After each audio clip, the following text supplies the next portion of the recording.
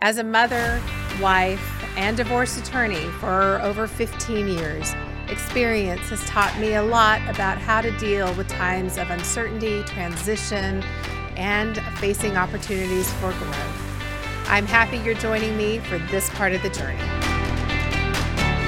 Opposites attract, they say, and this can make parenting difficult, especially when you and your partner can't agree on anything. And then you throw in a divorce or a separation, and that makes co-parenting all that much more challenging. My guest today, Brad Craig, knows all about the challenges of co-parenting. He is the creator of a program called Children in the Middle and also the author of Between Two Homes. And he's here today to talk with us about the challenges that parents face, how they can overcome those challenges, and really make decisions that are in the best interest of their children. Thank you so much for taking time today to come visit with me. Thank you, Jennifer. It's so great to be here. We haven't had cases together in the past, so I was really excited to be invited on the show. Excellent. Well, I want to start off and just ask you, what led you into this field of work? You are a mental health professional, so tell us a little bit about your credentials and why you're focused on helping families. Okay. So I'm a licensed social worker and a certified family life educator here in the state of Texas. Licensure is an important thing to have if you're a mental health professional working with families. So that's the board that I answer to. But I always talk about, what really makes me an expert in this area, I think, occurred long before I ever became a professional. I'm a child who grew up between two homes. My parents separated and didn't have the best co-parenting relationship, didn't have the worst co-parenting relationship either. But I think it gave me some insight into what really is important for children. So many times in the legal process, best interest boils down to parenting time. And that has so little to do with really the quality of life of a child growing up between two homes. For me, what I remember is how important peer relationships were and extracurricular activities and those type things that so often get overlooked in even the legal process. We look at rights, duties, and privileges. Rarely do we look at, let's keep the parents in a closer proximity unless there's a domicile restriction, or what about the children's right to go to extracurricular activities and just hang out with a best friend on a Friday night, independent of whose parenting time it is? So that really was my motivator, I think, for getting into this field, was improving the quality of life for children growing up between two homes and looking at services that were a little more empowering for families that were raising children between two homes. Instead of being petitioner and respondent, how to continue being parents, mom and dad, or two moms or two dads, or grandparents, or whatever that role is between the two homes. Do you think, I want to talk about the whole idea of co-parenting, because we talk about that a lot. I think everybody knows ideally, parents should get along and they should be able to make decisions and they should agree. But the reality is, I think all parents think they're acting in the best interest of their children, mm-hmm. Most parents, but they have very, very different ideas of what that is. Right. And so is co-parenting, is this really a myth or is it a reality? And how do we begin to lay the groundwork for the best possible relationship between the parents post-separation? Okay, so it's definitely a reality. I thought about that question of, is school a reality? Yes, but some people fail and some people need extra help, and then others are quite successful. And so I think about that when it comes to co-parenting. I think sometimes we put co-parenting into a box of successful co-parenting. And really there's, at least professionally, there's three different degrees of co-parenting. There's cooperative co-parenting, and that's the best of the worlds. That's where moms and dads are still moms and dads, even though they're not lovers or husband and wife, or again, whatever that situation is, if it's same sex, or even if it's grandparents, the children are residing predominantly with grandparents, but spending every other weekend with the parents. Those are all co-parenting relationships. Cooperative co-parenting means that they're getting along to the best of their ability. They have a very business-like relationship. They're inviting each other to parent-teacher conferences. They're seeking each other's input before enrolling them in extracurricular activities. They're really engaged, and then they have that business relationship. Then there's parallel co-parenting. And parallel co-parenting is really designed for families where there's a lot of conflict. and one or both parents have an inability to disengage from the conflict. And so parallel parenting is really very much what it sounds like. We're both going to parent, but we're going to do it on more of a parallel streak. So we'll be communicating about a few things that we need to, but in general, the rules are going to be one way in one household, maybe differently in the other household, but at least we're not engaging in conflict where the children are exposed to parents saying bad things about each other and fights during exchanges and some of those behaviors. Then conflicted co-parenting is what we want to protect children from. Yeah. Conflicted co-parenting is where parents are screaming, yelling, cussing each other out at exchanges, have multiple attorneys involved. The judge knows them on a first name basis because they're repeat offenders through the court process. Those are those high conflict families. So cooperative co-parenting is like the goal. And then parallel co-parenting is safe. Okay. Conflicted co-parenting is not safe. So when you look at that spectrum, or when you look at those different compartments of co-parenting, we definitely co-parent. Most people don't successfully 100% cooperative co-parent, even if they're the best of co-parents. There's a small percentage of their relationship that's going to be parallel, where it's, okay, the child's going to be going to a Catholic church first, third, and fifth weekends, and a Baptist church second and fourth. That's more parallel structure, but there's some agreements in place. Like, we're not going to disparage each other's religious beliefs. We're going to make sure that the child understands that, there'll be an age that you reach where you'll determine your own path. So that's a safe parallel plan, and they may cooperatively co-parent in all other areas, or just about all areas. So when you have the conflict, thank you, that's so helpful, because I'm going to tell you that when I think of co-parenting, I think of it as the healthy context of something that, kind of a unicorn. It isn't. It's very much real. But it is helpful to look at it that there is co-parenting. It's just conflicted or parallel or cooperative. Mm-hmm. Do you ever have families who come to you and they start off in a conflicted co-parenting relationship and they're able to adapt and change and move into a much more constructive co-parenting relationship? So absolutely. Most of my work, fortunately or unfortunately, however you want to look at that, is with high conflict families. I mean, my services like my co-parenting class and online services, those are for all families.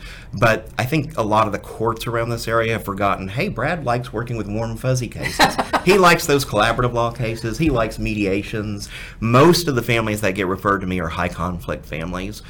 And so through that type of model, some families you're moving them from conflicted co-parenting, and it may be safest for them to be parallel, and they may stay that way. But for an awful lot of the families that I work with, once we start giving them tools, things that they didn't know about before, how to look at situations different, how to communicate better with each other, it can evolve to higher levels of cooperative co-parenting. It is interesting because I know just in the work that I've done with families and as a parent myself, with a co-parent, there are these things that we do instinctively that we think are best for children, but actually can make things much more difficult for children. So the example I think of is when a breakup happens, a parent may feel like it's best for their children to know why the breakup is happening. Mm-hmm. And as professionals, we know that's terrible. Right. And so sometimes people just don't know. They haven't been educated and they don't have the tools. What kind of tools or tips do you have for somebody who is right now facing the breakup of a relationship? So tools and tips, I probably have gobs. I think you the most difficult thing, I have and a portable version of the class and a book. Yeah, I think the most difficult thing is transitioning from that previous intimate relationship into a business relationship of co-parenting, where where you have a co-parenting alliance.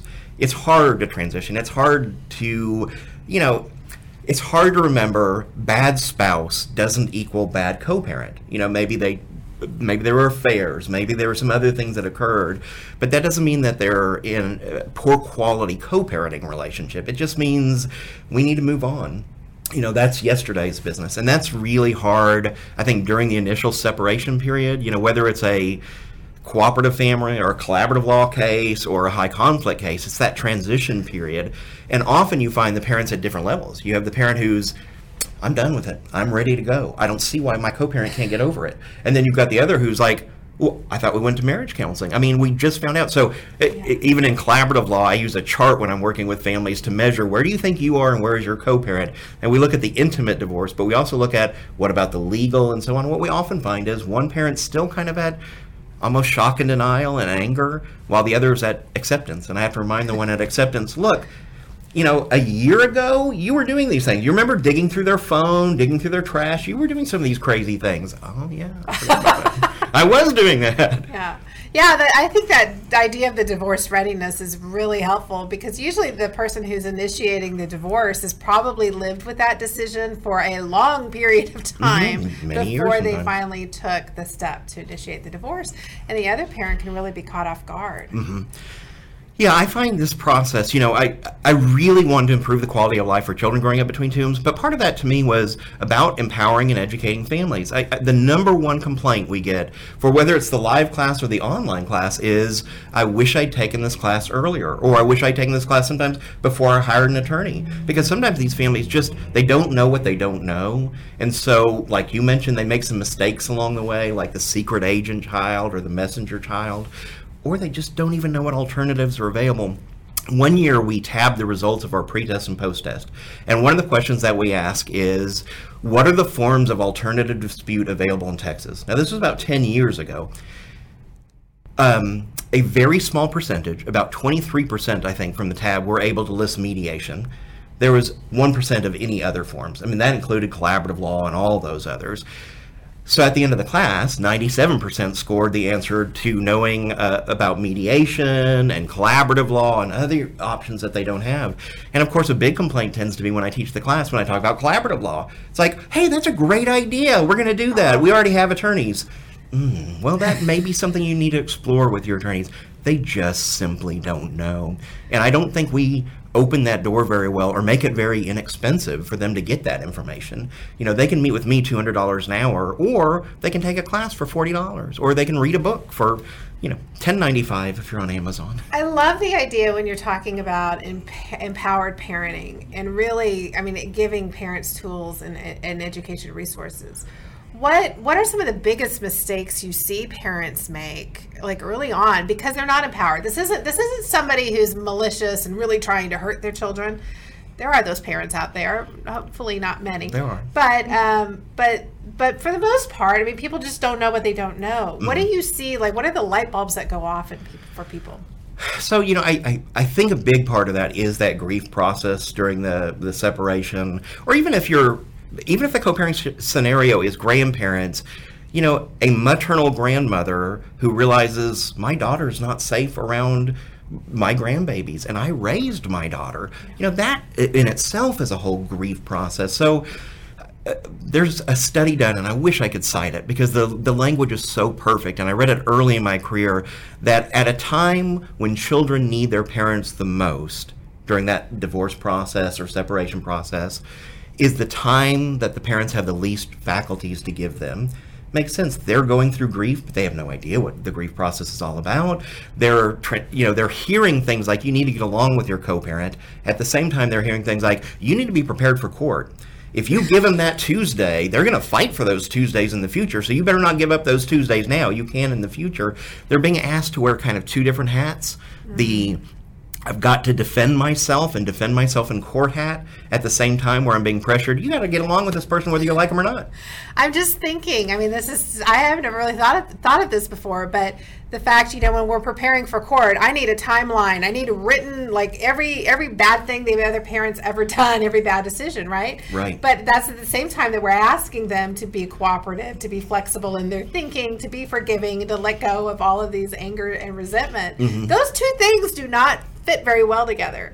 They don't, and I think that's why, one of the things about writing this book that I didn't realize would occur is now I have attorneys giving copies to their clients. Yeah. Sometimes they'll buy bulk load to give to their clients because what they're starting to realize, I think, is that empowered clients are empowered clients. And if they know a little bit better, or even if they take the online class, they have assumptions about what happens in court, and then they get to actually hear from a Tarrant County judge or a Dallas County judge about things like domicile restrictions. And so, they leave, I think, a class like that going, oh, I had a preconception. I've been watching Judge Judy or, Yeah. divorce court, and I thought that's the way it really happened.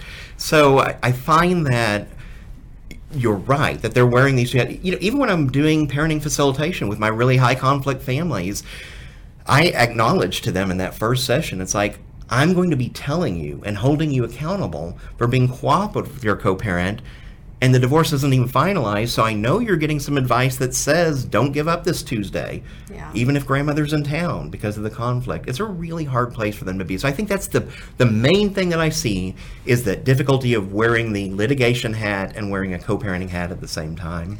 What benefits do you see? Because you just mentioned collaborative. So cases that do opt into a collaborative divorce process, how do you see that supporting the co-parents and the children? So, I mean, if nothing else, the determination is left to the parents instead of the court. I love the concept of getting away from fighting for the rubber stamp, and that's what so many families in litigation are fighting for. They're fighting for best interest, and again, best interest tends to boil down to what's the schedule between the two homes? Is it going to be 50-50 or 2-2-5? All these different plans that we have. That's what it so frequently boils down to. And in collaborative law, you get to be creative. In my collaborative cases, when I'm the child specialist or the communication coach, rather than, again, charging them $200 or $300 to meet with them, they get to take my class free. They get a copy of my book. And I think that's really, really empowering. So that when they actually do have that separate session with me to design the parenting plan, they already know kind of what a parenting plan looks like and how to empower yourself and about the stages of grief and where you are in the emotions. So I think it's really, really empowering. I love that collaborative law says, be creative. Yeah. I mean, there have been so many creative solutions parents have reached, whether in regards to the schedule or between the two homes or even child support or anything. They're empowered. And we look at their goals. What's your goal? Where do you want to be in your co-parenting relationship? As we talk about empowerment, one of the things that I think, and tell me if I'm wrong here, but one of the things that's so difficult in a divorce or separation is fear, right? I mean, people are operating from a place of fear, and there's nothing more visceral than the fear of losing your child. Correct. It is absolute fear.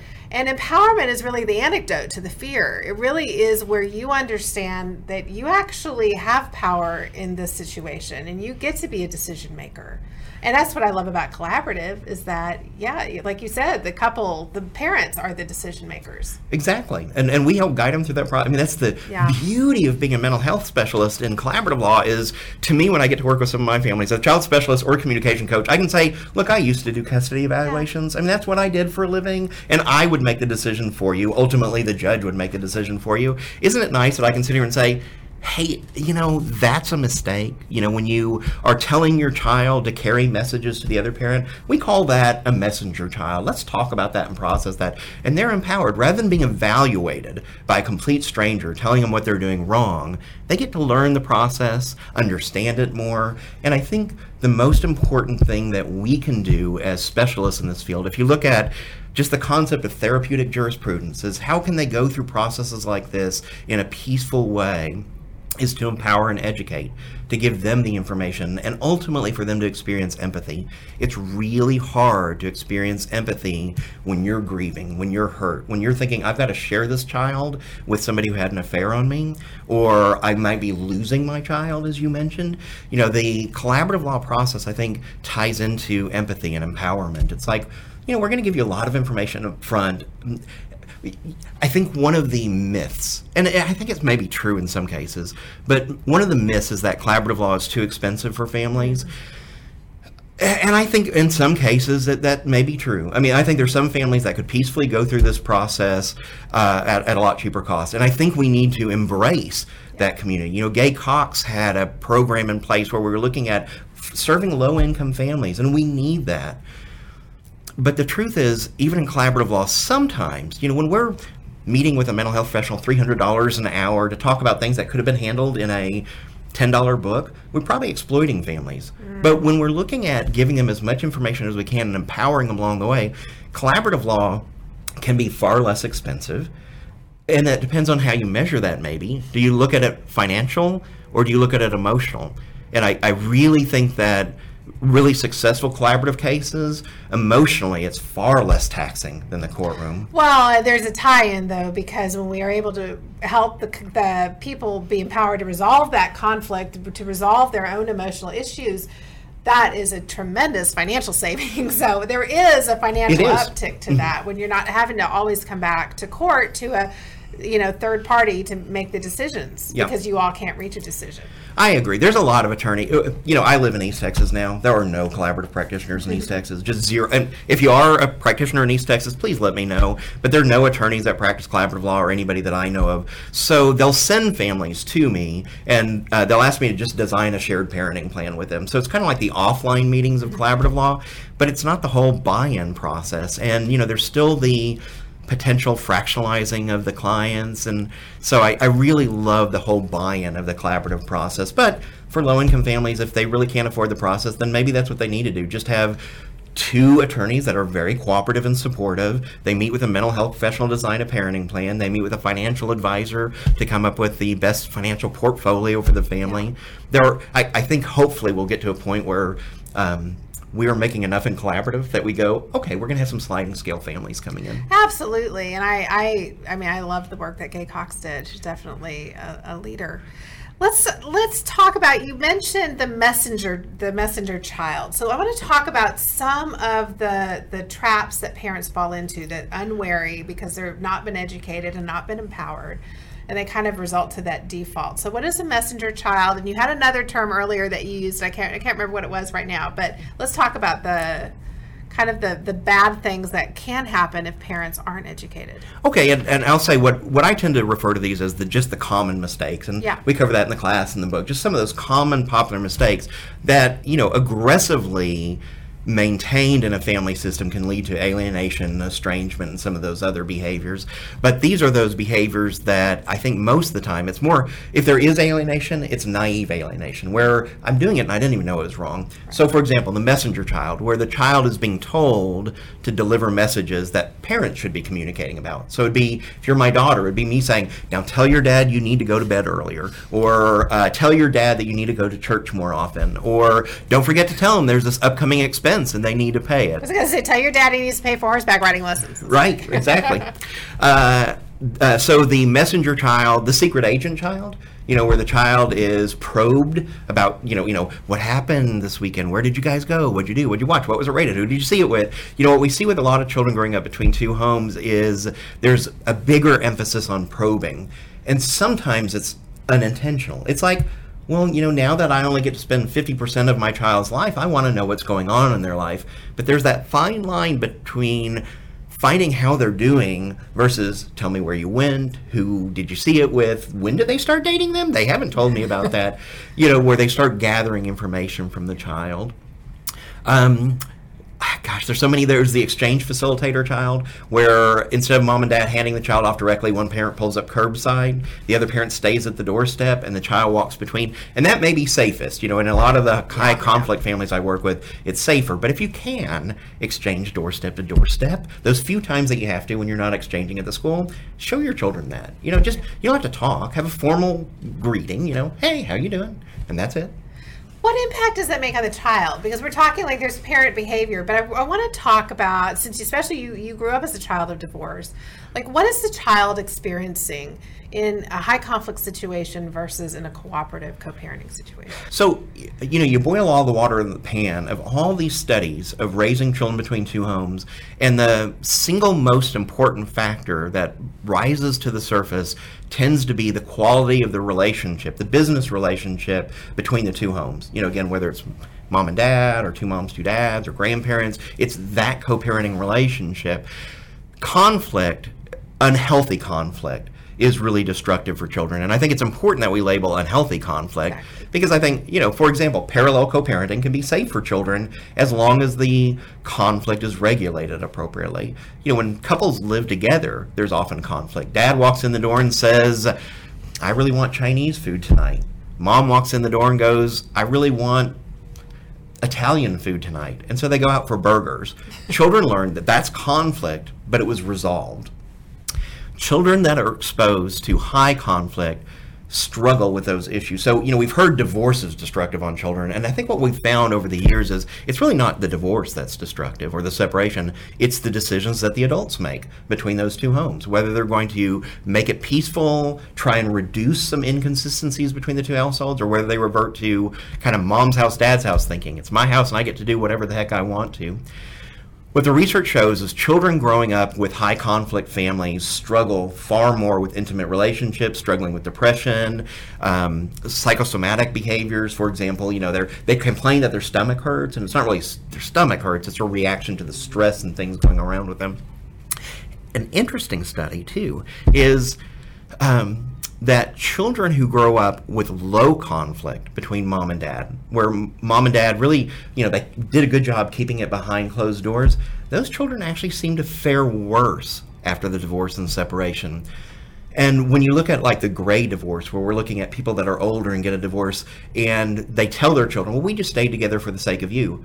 That's a lot of a burden on a child. Yeah. And so what these children describe, it's like mom and dad got along so well, and then one day they divorce. It's like ripping the rug out from under me. So yes, there is that period when families working together really well, some of those children do worse after the separation for a while, or maybe a little less trusting in adult relationships.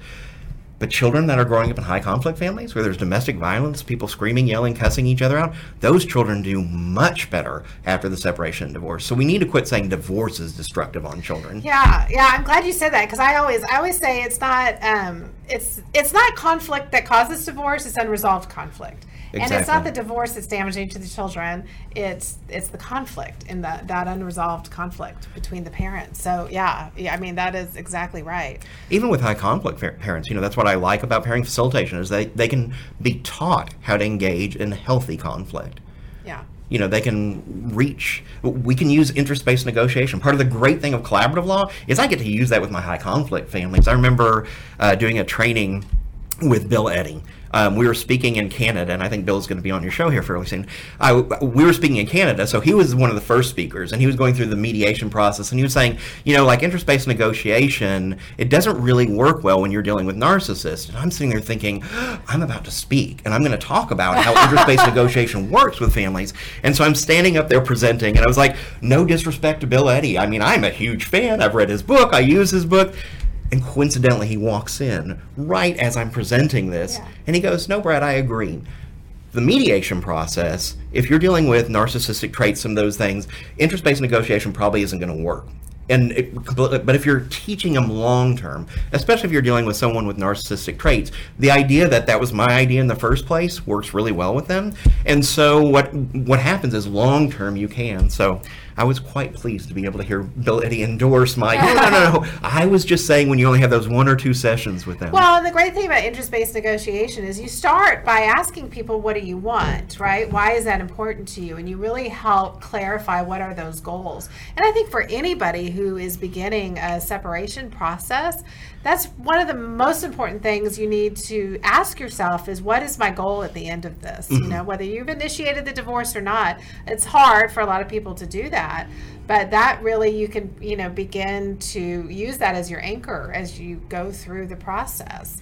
And hopefully having a positive co-parenting relationship is on that list. Yeah, I mean, what I find even with high conflict parents that I work with, again, is there is that common ground. So if you can find that common ground and start there, I'll give you a great example of like parents, and so frequently what the case that I work with, they're just stuck in positions, and they've only narrowed it to one option that's available to them.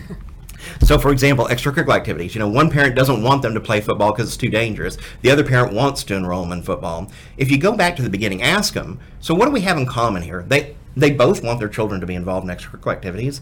They may both want their children in football, but what they're worried about is a closed head injury. So they tend to be stuck with he plays or he doesn't play. What I like to do is an exercise with all my families when it comes to football and say, okay, let's develop some other options. Well, we could go get a second opinion. Maybe they should play flag football, but not full contact. Maybe their passion is football, but not necessarily playing. Maybe they want to be a reporter one day and they want to, so let's explore all these options. So it's great to work with that first session with high conflict families where I take them through these are your positions. Now, how many different options? And then I'll usually throw out an option that's ridiculous. An option like they can't play extracurricular activities at all. We're too high conflict of a family. We'll never, ever be able to agree. So then when I go back to the options and say, which is the first you'll cross off? Yeah. Like, well, that one. Like, good. You just overruled your parenting facilitator. Yeah. That was the option I developed it. You shut it down. Yeah, you both agreed on something. And that freedom to explore, I think, is so beneficial. Tell us about the services that you are providing. I mean, I know you've got this fabulous book. I will show it up here. Between Two Homes, a co-parenting handbook, is an excellent book for anybody who is separating from their partner. So what are some of the other services? So I think the least intrusive and the easiest are the book, and I offer online classes too. For many years, I struggled with the idea of an online class because I love teaching live class. I love the audience response, but it's less expensive, and it is a learning modality. That says a lot of folks are growing up learning how to learn online. So we have the online class, and that's only $39.95. We have a parallel co-parenting class for those families that are in conflict, and it's meant to follow the Between Two Homes co-parenting class. We have the book. I offer collaborative law, but of course don't do any collaborative law in East Texas. I do co-parenting consultation where both parents can come in, meet with me, and design a shared parenting plan. And the good news is now everything's virtual, so now I can meet those families from Houston or Dallas or wherever. But most of my work really is with high conflict families. Most of my work is doing parenting facilitation where I serve as a case manager really for the courts. And so my job is to help them resolve things out of court. My job is to make sure when the attorneys call and tell me, this client's driving me crazy, please help them, to try and help them. But if ultimately one or both parents sabotage the process, then I can report back to the court. Okay. And that's what, parenting facilitation isn't something we've talked a lot about, but it is certainly a resource that's available to help families, who are high conflict. And it can be ordered by a court. A judge can order the parties to parenting facilitation. Actually, in Texas, a court order is required. So, sometimes I'll get these mediated settlements where it'll say, Brad Craig appointed as parenting facilitator. Like, well, I have to have kind of a full, fleshed out order that gives me all the rights, duties, and privileges. But parties can agree to it. And that's what I often find in mediation is parents who really want to work together, or attorneys and mediators who recognize that there's a potential, or it's just safer for the child, will often refer families to parenting facilitation. What makes parenting facilitation successful? First of all, there's a lot of different models of parenting facilitation. So I think it's always important to understand that there's no right fit for every family. There's some really clear guidelines that we can do and can't do as a parenting facilitator. A parenting facilitator cannot make recommendations over possession and access. A parenting facilitator has to communicate with everybody, the judges, the judges and the attorneys at the same time, but communicate with both attorneys at the time. So there's a lot of requirements to that role. We didn't want it to be like a backdoor custody evaluation, so it's crystal clear. The parenting facilitator cannot make recommendations of supervised, unsupervised parenting time. Our job is to facilitate, and our job is to help the family work together in the best interest of the children and set up those safe parameters of either parallel or cooperative. It varies from one family to the other. I will tell you there's a lot of families that I use an educational model. So typically the parents are going to be in the same room, or now that it's all done virtually, they're not, but I'm going to be meeting with them together for the most part. There's other parenting facilitators who keep parents separated during the entire process. And then there's a lot of folks who kind of combine those, and I'll combine occasionally, but generally I have them in the same room together or virtually in the same room together. What I find, again, is education. Before a family meets with me as a parenting facilitator, they're required to complete my class. They're required to, and they have to file a certificate that shows that they passed the post test and all those things. They're required to get set up for Our Family Wizard and some of those communication tools. So by the time they've met with me, they've already had 6 hours of co-parenting education. I've given them as many tools as I can. So there's some families I work with really that in that first session move pretty quickly. When I meet with them, I'll say, you don't seem very high conflict. They're like, if you'd met us 3 months ago. We definitely met that criteria. But we're not using our child as a secret agent. We're not using a child as the messenger. So some of those families transition very quickly. Obviously, when you're dealing with certain types of personality traits and other things like substance abuse or domestic violence, they may have a parenting facilitator really up until the child's age 18. But our goal is to wean them typically. So maybe it goes from weekly sessions to every 2 weeks to monthly, quarterly to as needed basis. what hope do you have in the work that you do? Like, what gives you hope? What hope do you have to offer families who are really hurting right now? Education, I keep coming back to that, but I think family law itself needs to transform, and it's really exciting. I've been doing this since 1993, and I walked into a courtroom going, what the heck did I do accepting this job? I'm going to be ripped apart by attorneys and judges, and I'm really going to hate this process. And I found that I loved it, but what I loved is being a part of seeing the evolution. I love seeing, really, again, therapeutic jurisprudence is how can we help these families work together instead of exploiting them and causing long-term conflict and them filing for modification after modification after modification. How can we empower them to go through this process? And I love to see the change. I love that Texas is the first state to ever codify collaborative law. I'm sad that we're behind some states when it comes to our language. We still use possession, custody, and visitation in the legal language, as opposed to other states that have evolved into parenting time and parenting responsibility. So I think the hope that I have is us, the attorneys, mental health professionals, judges who specialize in this field. We continue to evolve into more therapeutic jurisprudence, which is, this is a really rough time for you. We're going to help you resolve this, as opposed to creating opponents. Exactly. And unfortunately, I think if you're not intentional going into this about the kind of divorce you want to have, and really the kind of life after divorce that you want to have, that's really built to support your children and to support you, I think those left to their own devices will end up in a very high conflict litigation system that can chew them up and spit them out, and a lot of damage is done. I agree. So I want to thank you for the work that you do with families and helping them help their children, and creating a better society. Well, thank you, Jennifer. I appreciate it. Thanks for having me on your show. And what a great show, by the way. I've tuned into all your episodes now. Oh, thank you so much. Well, we hope if you've enjoyed the show that you will click the link to subscribe below so you can be notified of future podcasts. But also, we're going to provide a link to Brad Craig's website so you can learn more about his book and his parenting course and the programs that he offers. Thank you.